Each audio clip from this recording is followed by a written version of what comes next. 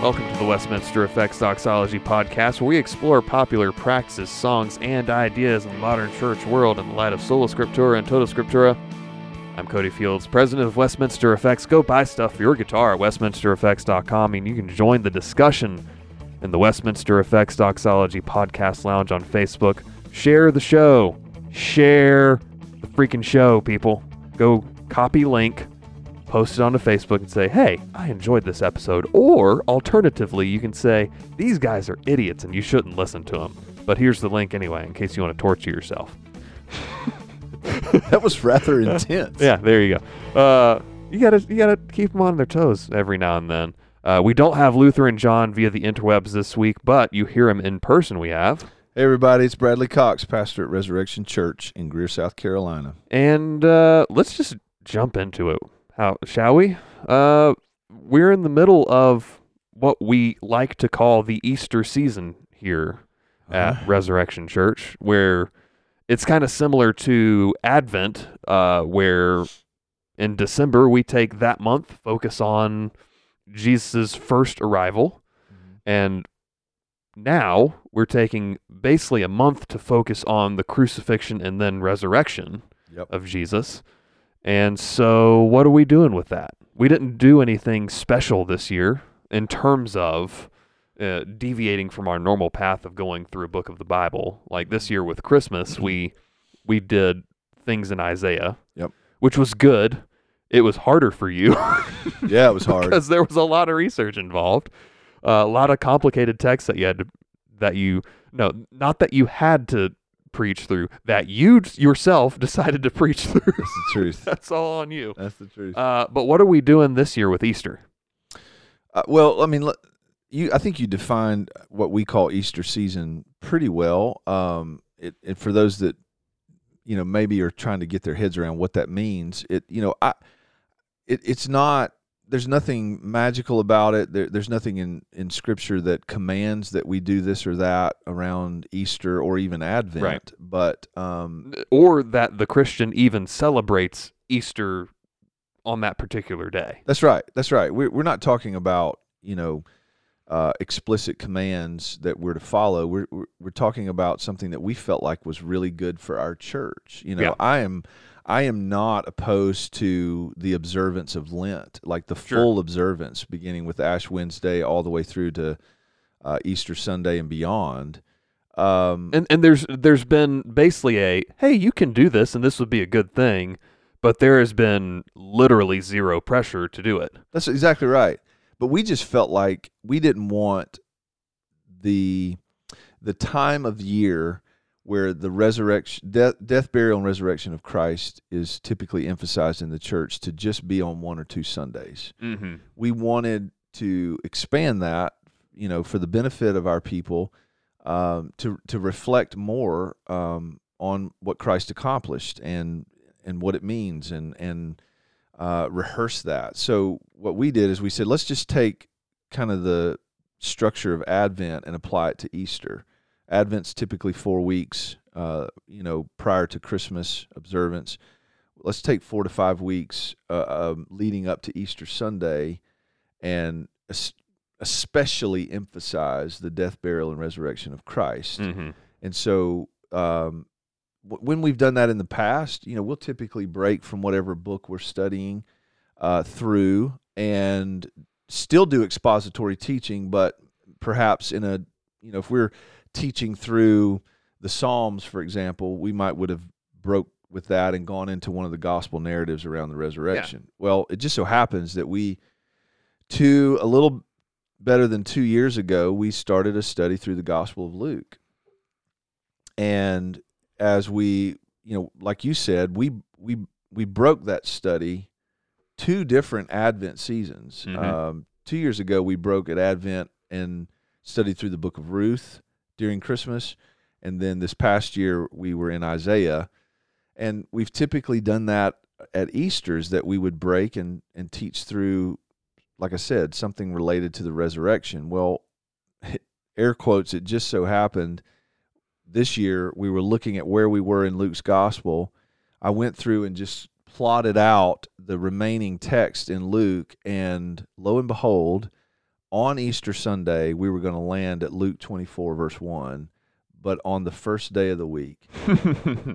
Right? It was just amazing. And as a church body, we have really relished that just the timing of the Lord as we finish the Gospel of Luke, it's falling right at Easter season for us. And so Easter Sunday will be Luke 24, verse 1, and we'll finish Luke, I think, 2 Sundays after Easter.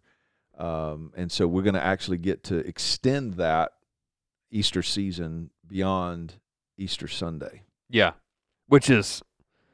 that's a lot of fun to think about, right? That's great. Is you just keep going with the same theme.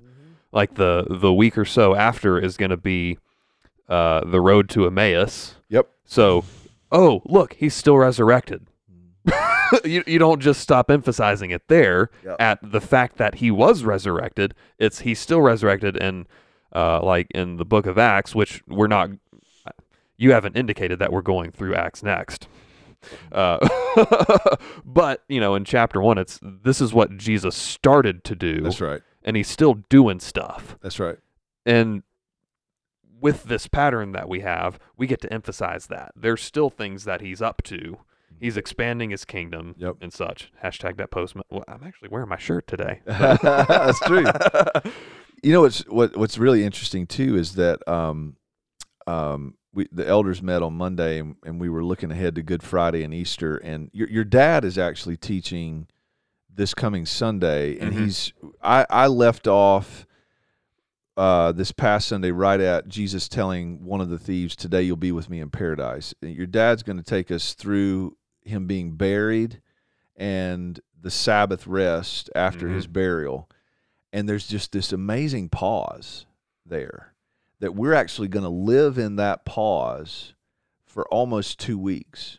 Good Friday, we will consider, we're going to be in Romans 5 with what I'm calling a splash of 1 Corinthians 15. So Romans 5 is, Paul's basically saying there's only 2 kinds of life. In Adam all die because in Adam all sinned, but in Christ, if the one man's sin brought about death, how much more will the one man's sacrifice bring about life and righteousness? So we're going to live in that, but then at the end of Good Friday, we're going to end with 1 Corinthians 15. If the dead aren't raised, all of this is for naught.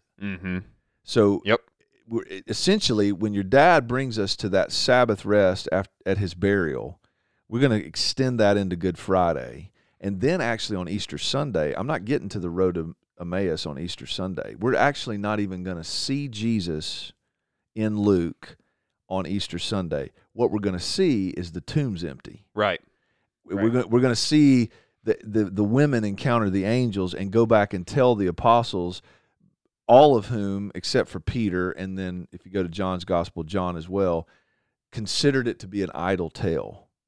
This is foolishness. Yep. And so Easter Sunday for us is really going to be like the Sunday before Palm Sunday and Good Friday are going to be, if he doesn't raise, this is all for naught. But Easter Sunday is going to be, if he is raised, what would that mean? And then we're going to actually get to go further with that, the 2 Sundays after Easter, with the road to Emmaus and then eventually the Ascension. Yeah, we have this interesting pattern here for Good Friday. A lot of people will kind of back up the truck of Easter into Good Friday, which isn't a bad thing to do. Not terrible. But typically what we do is we let you sit in that heaviness. Like, he's dead, and he's really dead. And all day Saturday, they're dealing with the fact that he's dead. Right. And they don't understand that he's about to not be dead. And he's not just mostly dead. Even though he told them, right, in Luke 18, I'm going to die and I'm going to rise. And what was it in? And then Luke says, but this was kept hidden from them. They did not understand it. But then the angels tell the women at the tomb in Luke 24, remember what he said. Right. And then they remember. Right. Or even, I don't remember which, is it John maybe, where he says, tear down this temple and I'll rebuild it in 3 days. Like, he wasn't Like, it was hidden from them, but it's not like he wasn't telling them repeatedly right. about this. But they weren't anticipating a resurrection. Right. That to me is startling in the narrative. It's in all four Gospels. They were not anticipating that he would rise, and so that Sabbath was a loud silence. Right after Right. all the chaos of Good Friday, it was just this loud silence that I think personally, it's good and right and healthy for Christians to pause right there between his burial and resurrection, and not just rush to the empty tomb. Yeah. Because for Paul to be inspired to write those words, if he's not raised, we're to be pitied most of all. Mm-hmm. So to feel that pause, I think is good and healthy for us spiritually, and that's what we're going to do, really beginning this Sunday all the way through Good Friday, and even a little bit on Easter Sunday, because we'll see the empty tomb, but we won't actually see him until the Sunday after Easter in Luke, which is, I think, really cool. One of the good things about this particular Easter season is we've kind of slowed down. I can't talk. Slown down. I like that.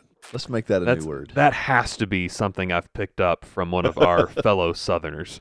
Oh, but we've really slowed down and kind of stared the horror of this in the face this year. Like, seriously, how messed up all of the events leading up to the crucifixion were. The kangaroo court, the torture, the beatings, the scourging, and then now he's going to be buried, and there's like blood that hasn't quite dried yet. Yeah. You know, there's probably bits of skin hanging down from him being scourged. And stuff like that. This was a brutal event. And you've really brought that out. Not yesterday, 2 days ago, as we record on Sunday, this wasn't pretty. This wasn't like the Jesus movie where, you know, they get this little whip and there you go. Yeah. And then like carpentry nails. Right. And there's like a little trickle of blood, and that's about it. No, like, this was R-rated. Yeah. All the way through. With our criticisms of the Passion of the Christ, noted because of Catholic mysticism and stuff like that. Right. They did a really good job of picturing just how terrible that was. Yeah, and I said this on Sunday, the Gospels, all four of them maintain a sense of decorum about the brutality of it. The Gospels do not describe the horrors of flogging. They do not describe the horrors of crucifixion. Nowhere in Scripture do we read about the fact that people who were crucified suffocated to death. You didn't even have to be nailed to a cross to die. You could be tied up there with ropes, and eventually you're going to die because you can't breathe hanging like that. Right. The nails only added, other than blood loss, the nails just added to the excruciating pain of trying to get a breath. And there's some sense of assuming that they know what's going on too. Well, and apart from the decorum, there's all, like when Luke drops Pilate's name, he doesn't say, all right, he was the governor of Judea. It's, we know Pilate. That's right. It's like if he had said Kamala Harris to us, we know who he's talking about. And then we kind of chuckle under our breath about how terrible a politician she is. And anyway. A rabbit just ran through here. Yeah, you're welcome. But, you're right to say that in one sense, reading a gospel, we're listening to one side of a phone conversation. Because there are assumed things that, Luke assumes Theophilus knows the horror of flogging and crucifixion and the level of physical exhaustion Jesus would have been experiencing by the time he's actually carrying his cross to the place of execution. Yep. But what's fascinating to me, and this is what I think has been so, what's the word? I don't want to just say moving, but poignant. Weighty and poignant, is Luke is perhaps more so than any of the other four Gospels is letting us watch this happen through the eyes of others who were there. Right. We get a glimpse of what Pilate is seeing. We get a glimpse of what Simon of Cyrene experienced when he picked up the cross. We get a glimpse of these women are weeping and wailing, and Jesus turns to address them. And that to me is what Luke seems to have been inspired to record for us, was, again, not the gory details, as it were, of the physical torture, but how it is that Jesus himself is actually living and walking through this. And that Sunday, for me personally, I don't know about the rest of the congregation. Maybe you can speak to this, but Sunday for me personally was so powerful because I'm watching Jesus at a level of physical exhaustion that I can't fathom be attentive to women who are weeping and wailing. I see him hanging on the cross, asking the Father to forgive those who hung him up there for doing so. I see him saving one of the thieves who were hung beside him in his dying moments. And I'm just in awe of that, because I've said to my church a couple of times this Easter season, the more tired I get, the more selfish I become. And I've seen that recently. No, you have. You absolutely have. On that bike ride when we were all you were really mad. I was ticked. And we were doing a 68-mile bike ride with more climbing than I've ever even thought about doing. And you were so mad, and it was hilarious. I was so mad. But you know what? I think we all experience that to one degree or another. That when we're tired, when we're suffering, we tend to get focused more on us. And Jesus does the exact opposite. Yep. And that's so startling to me to see him do that. Not only to keep his mouth shut in the kangaroo court, not to defend himself or try to prove himself or anything like that. He just keeps his mouth shut. And then as he is carrying the cross and crucified, he's serving, he's saving, and he's attending to others. And that is just, that's who our Savior is. And I think if you rush past that to the empty tomb, even though it's weighty, even though it's heavy, even though it's hard to gaze at, it's still so precious to see this is who our Savior is. Yeah. Well, dang. How do I transition from that? We did get an Inquisition question that will import into this portion, because we have talked about this some here at Res. From Jennifer Little, she was listening to, she thinks, if she remembers correctly, Alistair Begg, and he compared Judas and Pilate. She hasn't Googled or researched, but she was curious on our take on those two, maybe a compare and contrast, their internal torture or thought processes, and their importance and necessity. That's a good thing to note, their necessity to the biblical story. Yeah. So with Judas, one of the fun historical things is there's pretty good scholarly work to indicate that he was part of a radical Jewish nationalist sect called the Sicarii, which is how we get Iscariot. A lot of cloak and dagger type of stuff, a lot of assassinations. Almost think like Hezbollah, but 2,000 years ago. Yep. And there, apart from his greed, which, yes, he was greedy, there was also probably him trying to motivate Jesus to, hey, let's start this revolution already. Right. When are we going to make this happen? And so him betraying Jesus, he may have thought, and probably did think, oh, he realizes this is serious now. Let's get to work, and let's lop some heads. Yeah. I think that was Judas's motivation. I talked about this at length, and I'll just do the short version. Is that I think it would be wrong to conclude that Satan himself, his motivation in the passion of Christ is to get Jesus dead as quickly as possible. Right. I think Satan, he's not omniscient, but he is smart enough to know that if Jesus dying is part of the Father's plan, that's not going to go well for me. And he does. Like the demons believe in God and shudder. Yeah. Satan knows what's been prophesied in the Old Testament already. Yeah. Well, even at Jesus' temptation, one of the temptations, Satan tries to get Jesus to circumvent the whole process. Just bow down and worship me. I'll give you the kingdoms of this earth. You don't have to go through all of this. And then when Jesus predicts his death, Peter rebukes Jesus and says, "Never, Lord," Jesus turns to Peter and says, "Get behind me, Satan." Mm-hmm. So I think Satan is trying to cause chaos. He's trying to sabotage the plan as much as he possibly can. And so when Satan finds a willing partner in Judas, then I think it would be wrong for us to conclude that what the reason Judas betrays Jesus is that he wants Jesus dead. Right. I think he is, and you might have already said this, I think he's trying to poke the bear. Mm-hmm. I think he's trying to get Jesus to take up swords and fight. And, I even went so far as, and I'm willing to admit there's a bit of speculation on my part here. Why did Judas kiss Jesus? Why was that the sign of betrayal? Well, it was a common greeting of the day, so it could be nothing more than that. Mm-hmm.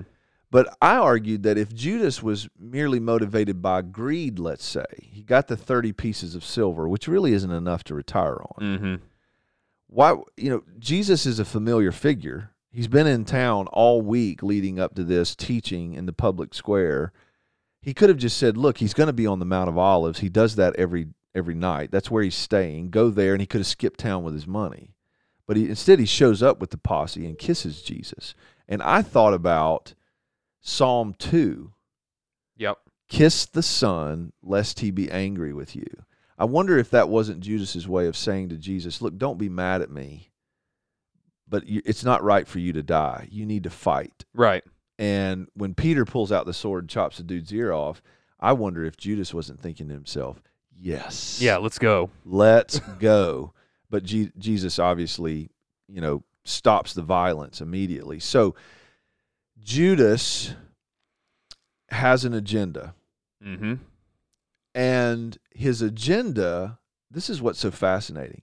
His agenda is anti the purposes of God. Right. And yet, he's absolutely serving the purposes of God. Yeah. Yeah. Right? Jesus prays in John 17, all mine are yours, and I haven't lost one of them except, and then he makes reference to Judas. Mm-hmm. This is what was determined. Yes. This is to fulfill what is written.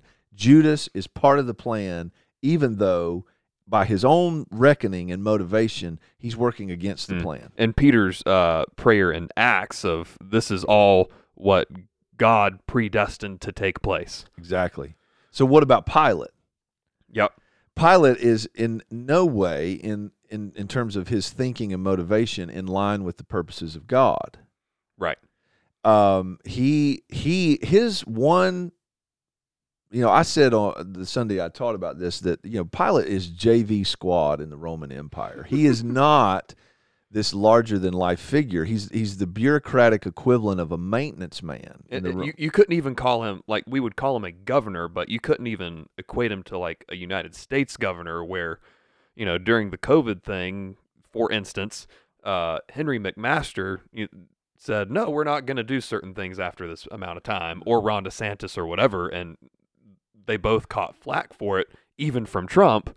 Whereas with Trump can't do a thing to him. Right, exactly. Where with this, Rome really has all the power, and he's just kind of the janitor. That's exactly right. He's the janitor over Jerusalem, and his one job is to keep the peace. And Pilate took that very seriously, to keep the peace at all costs, even if it meant condemning and killing Jews that had not, gone through due process. Yep. And that's ironically eventually what got him fired by Rome. So when Jesus is brought to him, Pilate is literally between a rock and a hard place. Yep. If he doesn't give them what they want, a mob and a riot could ensue, which is going to get him in trouble with Rome. It might get him killed. And if he condemns Jesus to die, he still might get in trouble with Rome and or killed, because he has yet again condemned unjustly a person to die. Mm-hmm. Which is why I think he punts and sends him to Herod. But it really was an act of political cowardice. Exactly. But while at the same time you can see, oh yeah, that wasn't an easy decision, but it was still cowardice. It's still cowardice. And here again, Pilate's only thinking about, how do I squash this cockroach of a problem without losing my job or my head? That is his motivation. And yet, in the narrative, 3 different times in Luke 23, Pilate says, I find no guilt in this man. Yep. And I would argue, and I think I can back this up from Scripture, that is not merely Pilate's voice. Right. He is not working, and he's not motivated by the purposes of God, and yet he's absolutely serving the purposes of God to declare Jesus to be the spotless Lamb. Right. Before, I said this the Sunday I taught this as well.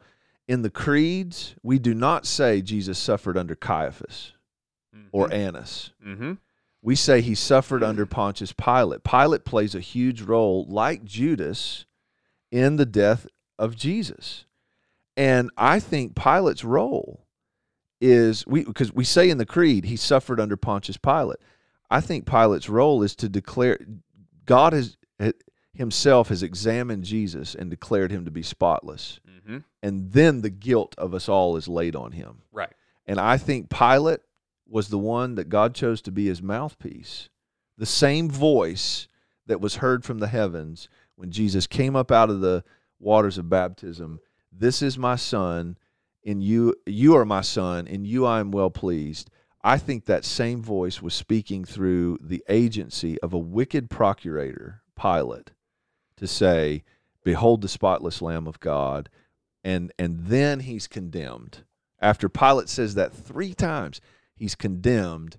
The guilt of us all is laid on him. So how I would compare Judas and Pilate, 2 guys that they are not saved. They are not born again. Mm-hmm. Their motivations are not in line with the purposes of God, and yet God himself has sovereignly willed, despite their efforts to sabotage the deal, they absolutely, totally serve God's ultimate purpose for Jesus to bear the weight of guilt for our sin in his death and in his suffering. And it's just fascinating. It's like Isaiah 10.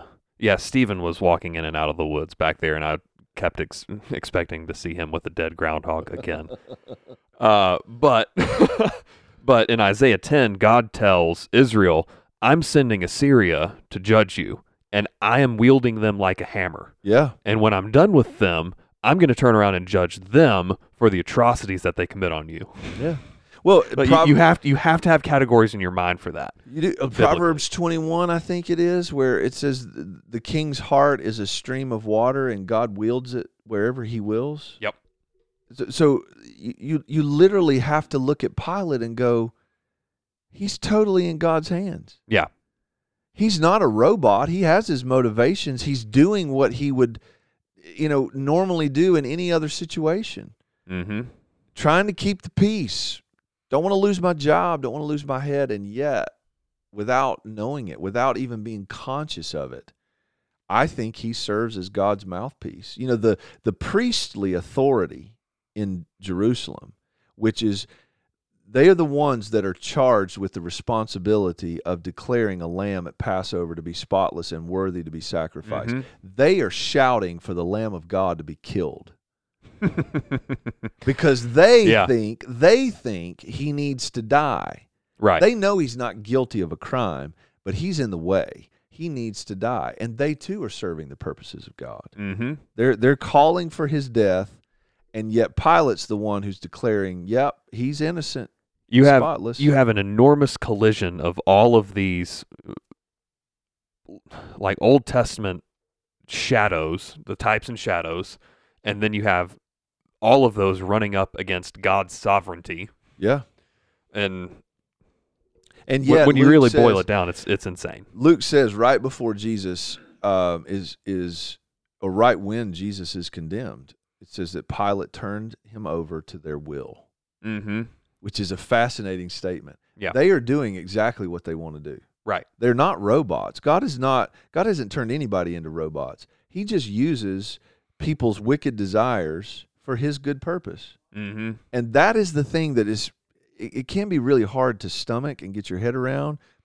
John Piper says you have to have a category for the God who wills sin sinlessly. Yep. And that's exactly what happens in the death of Christ. There's no way around it. Yeah. Genesis 50, when Joseph is talking to his brothers, what you meant for evil, it's not God used it for good. It's He God intended it. meant it for good. God meant their really atrocious sin. Selling a brother into slavery, lying to their dad for years about the fact, with the story that he had been killed by a lion or whatever it was. Was it a lion that they said? I think so. Yeah. That he had been killed. Yep. And then, but it's not that God reacted to it. God planned that sin without sinning himself. And for Jesus to pray on the cross, Father, forgive them. They don't know what they're doing. Yeah. Come on, man. I mean, this is the plan, right? Yeah. This is the plan, is for him to die. And it's exactly what he's doing. The Father's plan is being fulfilled down to the smallest detail. And yet Jesus says, this is the way I interpret his prayer, don't hold this sin against them. Mm-hmm. And that would include, the priests and scribes, I think, as well as the soldiers and Pilate who condemned him. I don't think that's a blanket prayer for generic salvific mercy, but it's literally Jesus saying, don't hold this sin against them. Yeah. So, there you have it. That's how our Easter season has been shaping up at our church. Shall we move on to the Inquisition? Yes.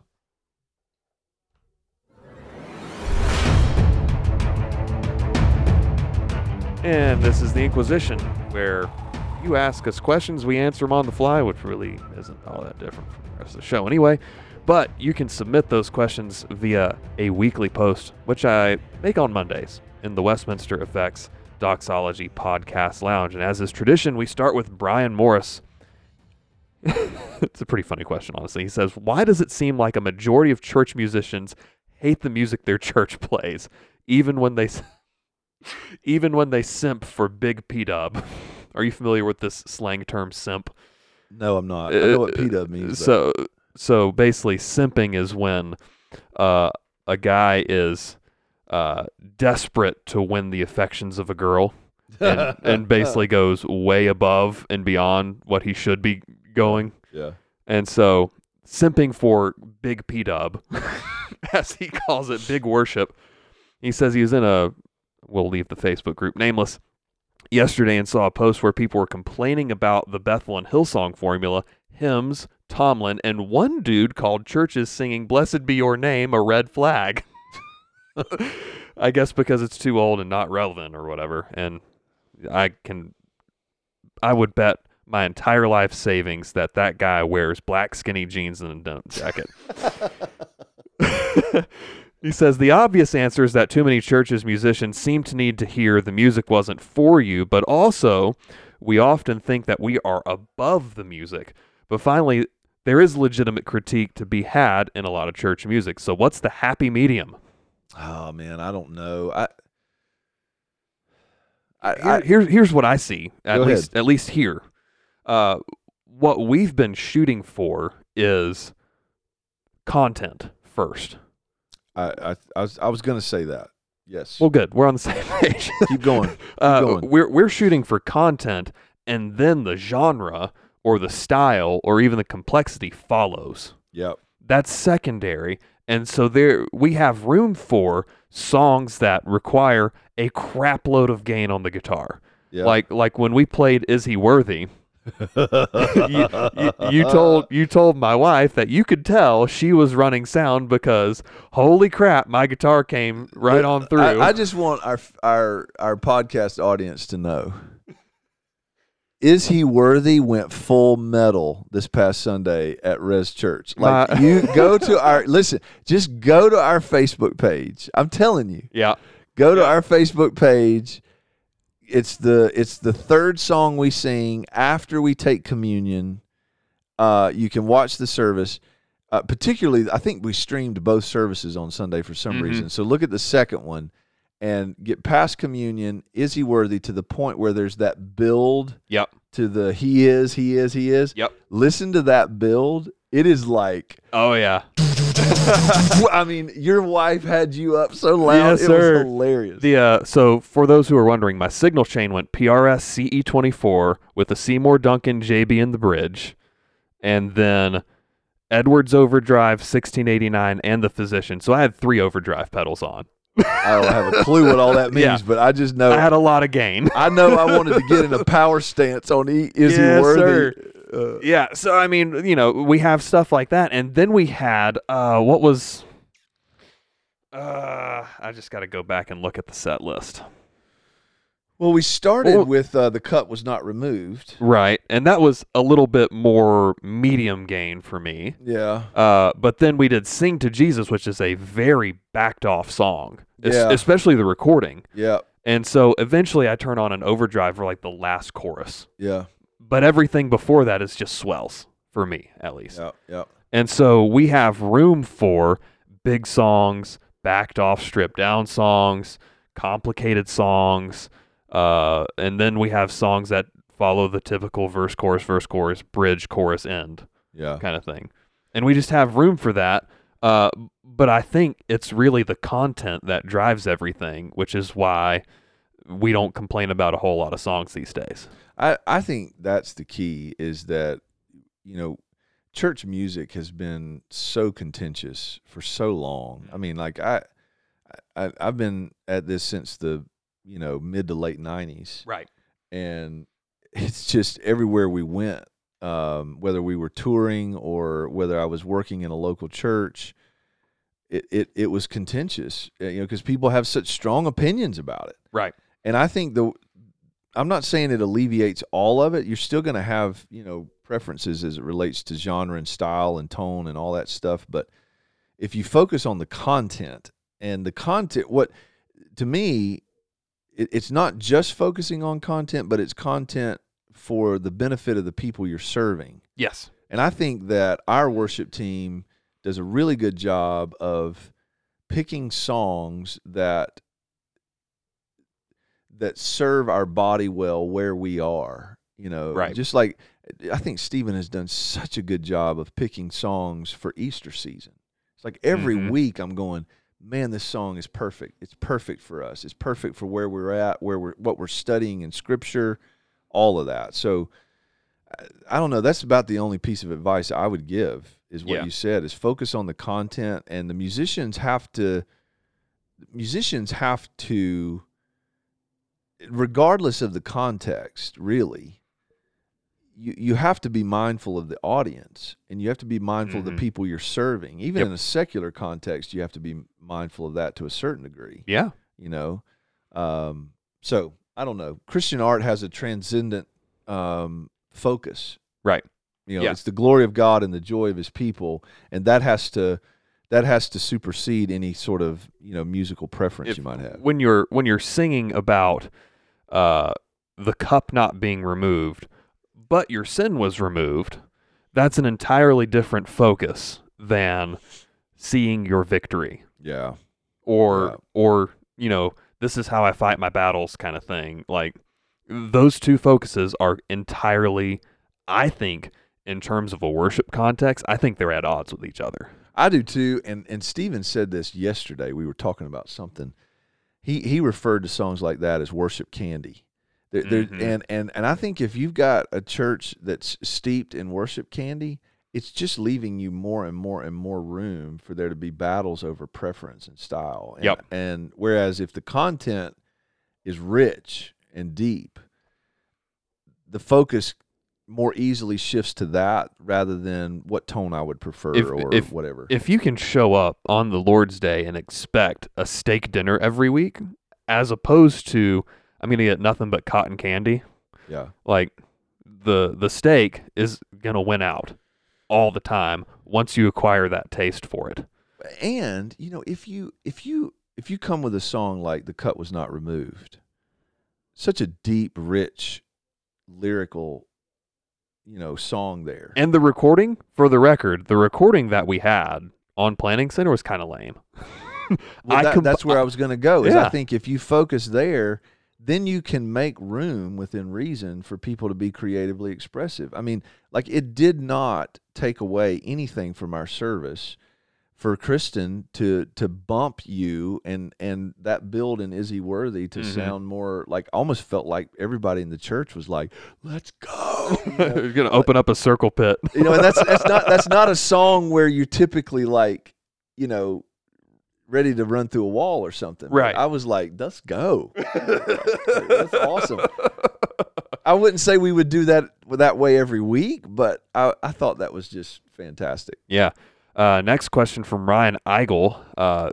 This question is adjacent to the podcast series that I've been doing with Corey Truax. The as I abbreviate it, Culture with Corey and Cody podcast, or CCCP, because I have a dark sense of humor, and that was the Cyrillic abbreviation for the Soviet Union. But Ryan, in case y'all don't know, everything's layered with Cody. Yeah, it's There's ridiculous. Never anything that's in the shallow end of the pool. No, it's yeah. So Ryan Eigel asks, why are modern evangelicals often so opposed to the death penalty, even in very clear-cut cases of rape and murder? And he cites Genesis 9:6 as a divine command concerning the proper punishment for murderers.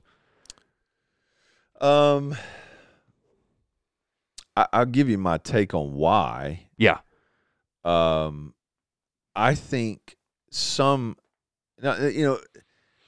we have to acknowledge, I think, right, in discussions and debates like this, there's a spectrum of reasonableness. Sure. And there are some people that are just flat unreasonable in their arguments on both sides. Yes. So if we were to live in the spectrum of reason, a reasonable consideration, I think some genuine believers struggle to reconcile our emphasis on the sanctity of life with being pro-death penalty. Right. And I'm not saying that I agree with that I think those are apples to apples, but I do have some level of empathy about that consideration. Sure. Is that we're going to laud pro-life and the sanctity of life, and even into things like where if we might want to talk about systemic racism, if that's a thing, and other things, and then take someone who has, yes, committed a heinous crime and determine that we have the right to kill them as a result of that. I have compassion for that argument, even if I disagree with it. Right. And my disagreement would be rooted in Scripture, not in my opinion. But I'm at least okay with saying, you know what, I get where you're coming from with that. And from my end, like, I have the position that I disagree with, that I have the most compassion for on that side, is our justice system is so jacked up that I don't trust it. Exactly. So, like, I get that. Yeah. I totally get where you're coming from, even if I disagree. And really, for all intents and purposes, here in the States, I mean, somebody gets, sentenced to death. When are they going to die? Yeah. Like, I have a pastor friend of mine, who pastor's not that far from here. Both his parents were murdered by his sister's boyfriend, beat to death with a baseball bat. Oh my goodness! The guy's been on death row for 20 years. Mm-hmm. And he's been scheduled, his execution has been scheduled no less than 6 times. And it keeps getting delayed because South Carolina can't get lethal injection drugs. Mm-hmm. And the electric chair is determined to be cruel and unusual. And now South Carolina is trying to pass laws to have a firing squad again. It's just a convoluted mess. One of the Dakotas just reinstated the firing squad, if I remember correctly. Yeah, I think so. But South Carolina can't.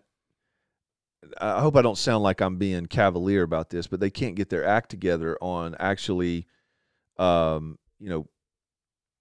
through with this stuff. And so that, to me, even gives me more compassion for those that say, we really don't have any business doing this, even though I do think Scripture not only allows for governments to use the death penalty, but even commands it, right, in certain cases. Absolutely. So I get the tension with that, and I'm just so thankful that I am not in the position to have to make decisions about it. Yeah, that's true. That is true. At the same time, I think there's also in the evangelical world kind of an impulse to err on the side of God is loveism, maybe. Yeah, that's not a reason. That's not a reason to. I don't respect that opinion. I don't respect that opinion either. That's why I said I in the spectrum of reason, where there's acknowledgement of our flaws, the brokenness of our justice system, the inadequacies of our current society to be able to actually follow through with the death penalty in a reasonable way, in a humane way. I am not for people like how far do you go with it? Right. Does the Bible, though it commands the death penalty in certain cases, it doesn't command how you kill somebody. Right. Right. So should we bring back crucifixion? Right, and that's flogging. That's where, particularly on this, I'm going to send this link to you right now if you want to listen to it. But listen, it's in the same feed. I've also determined that I'm going to title all of them when I post them on the feed. Monty Python references in the title. So this one is called "Come See the Violence Inherent in the System." Yep. And we talk about this a lot, but it's a general equity thing of respecting the Imago Dei. So you want it to be a humane way to kill someone. So even stoning would have taken somebody out pretty quick. Electrocution takes someone out pretty quick. Lethal injection even.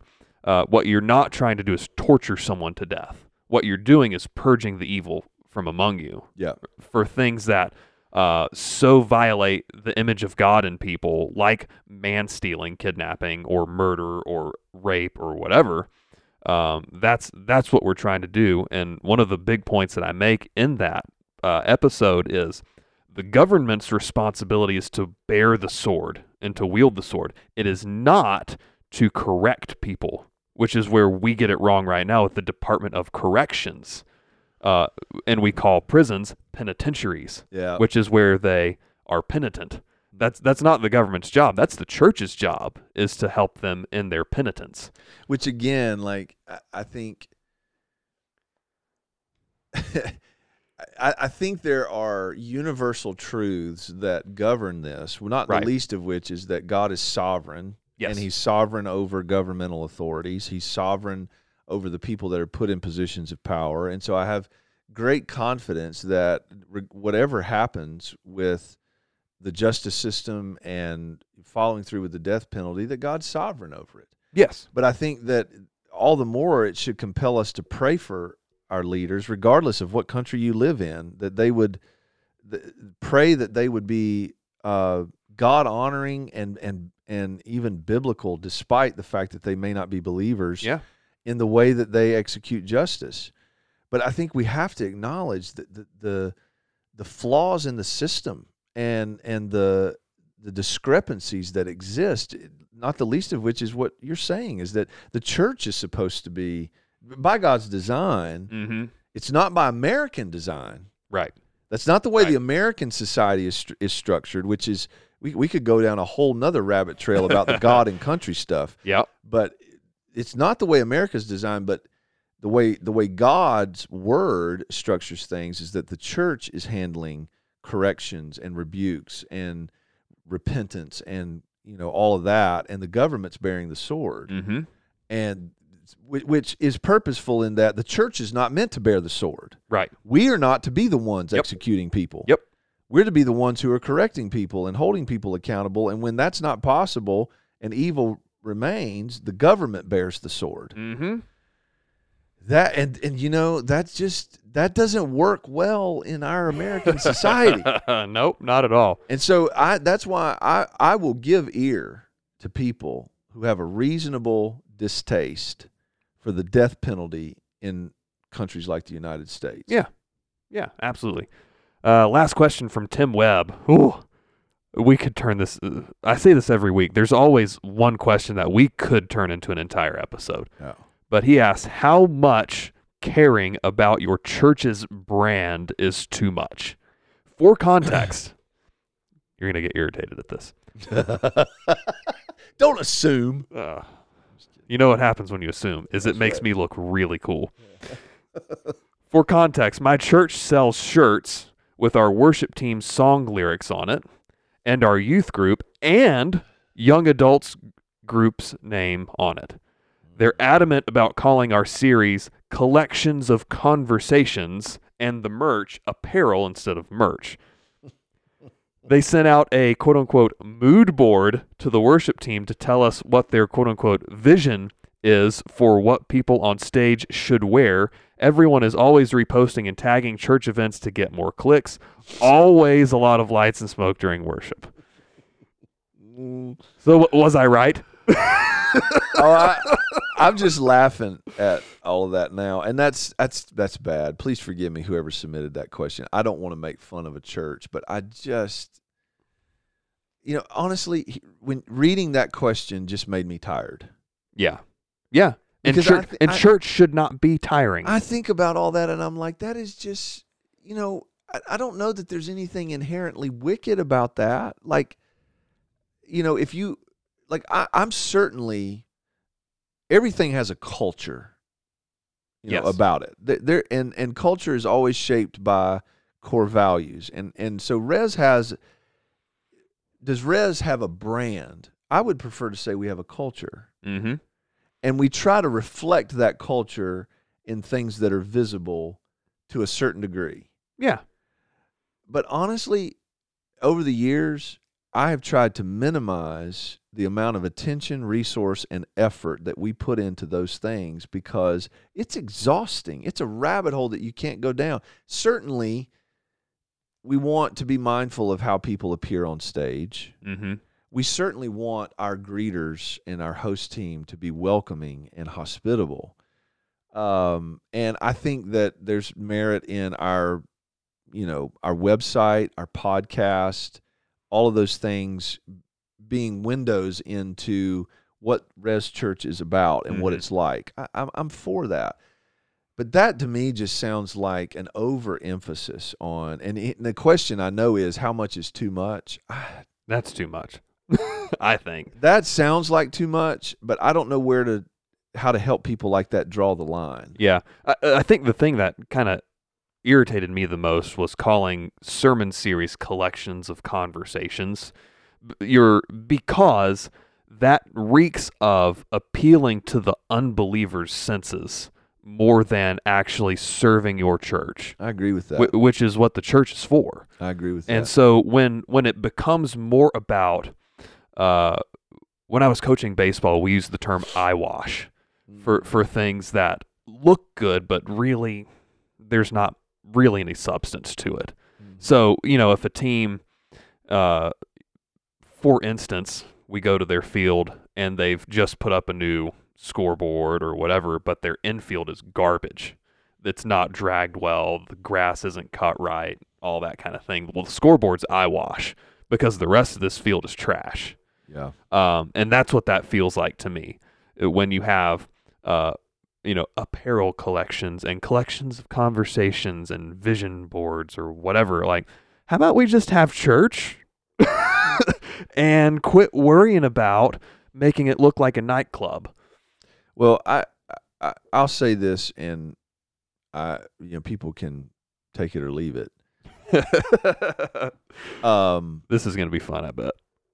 I think we are at the end of the life cycle of this huge push that began, 20, 30, 40 years ago, mm-hmm. to make things sound more appealing, sound more relevant, get rid of old dusty words and traditional trappings, and let's quit calling them sermons and let's call them talks. Let's quit calling quit calling our church's church a church, and let's call it a, it's just a get together, worship center or that, yeah, or whatever. Like, it's not, again, it's not that any of those things are bad and wicked in and of themselves, but I do think the end of the life cycle, we're nearing the end of the life cycle of that stuff. People are tired of it. It's shallow. It has a lot of hype around it. I'm not saying there aren't large churches that focus on those things, but I really think that, at least to the people that listen to this podcast, my encouragement to you is get rooted, contend for content and substance, not trappings. Yep. If you're focused, maybe this is my best answer to the question: how much is too much on the brand? When the primary emphasis in the conversations around leadership and planning and the administration of the church is focused on trappings rather than substance, that's a problem. Yes. And you have, I think, put yourself in a position to eventually run your course where you're going to run out of either energy or influence. One of those two tanks is going to get empty if that's where you're placing the majority of your emphasis. I'm pretty convinced. The more I think about things like pastoral and church staff burnout, I think most of it is because of that stuff. I totally agree. Because the less we've emphasized that, the less you've brought up things like sabbaticals.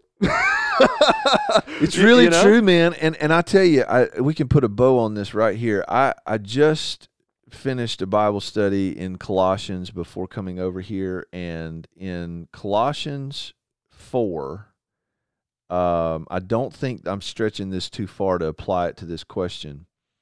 When Paul says, not 4, chapter 3, at the end of chapter 3, he says, to